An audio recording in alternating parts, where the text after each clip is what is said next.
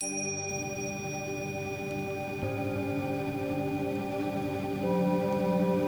you ever thought about life as a body of water?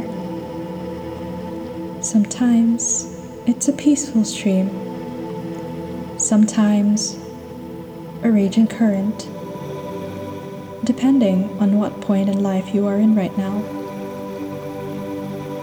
It's the 8th of April, 2021. We are still staying home, waiting for things to calm down. Surely we are in a subterranean river, going through dark tunnels, big and small. Swept at varying currents. It can be agonizing, but we can still hope that one day we will emerge into the daylight and go about our normal ways. For now, let's do our best to keep ourselves afloat and wade through the water of life. Hi, I'm Nick Tack.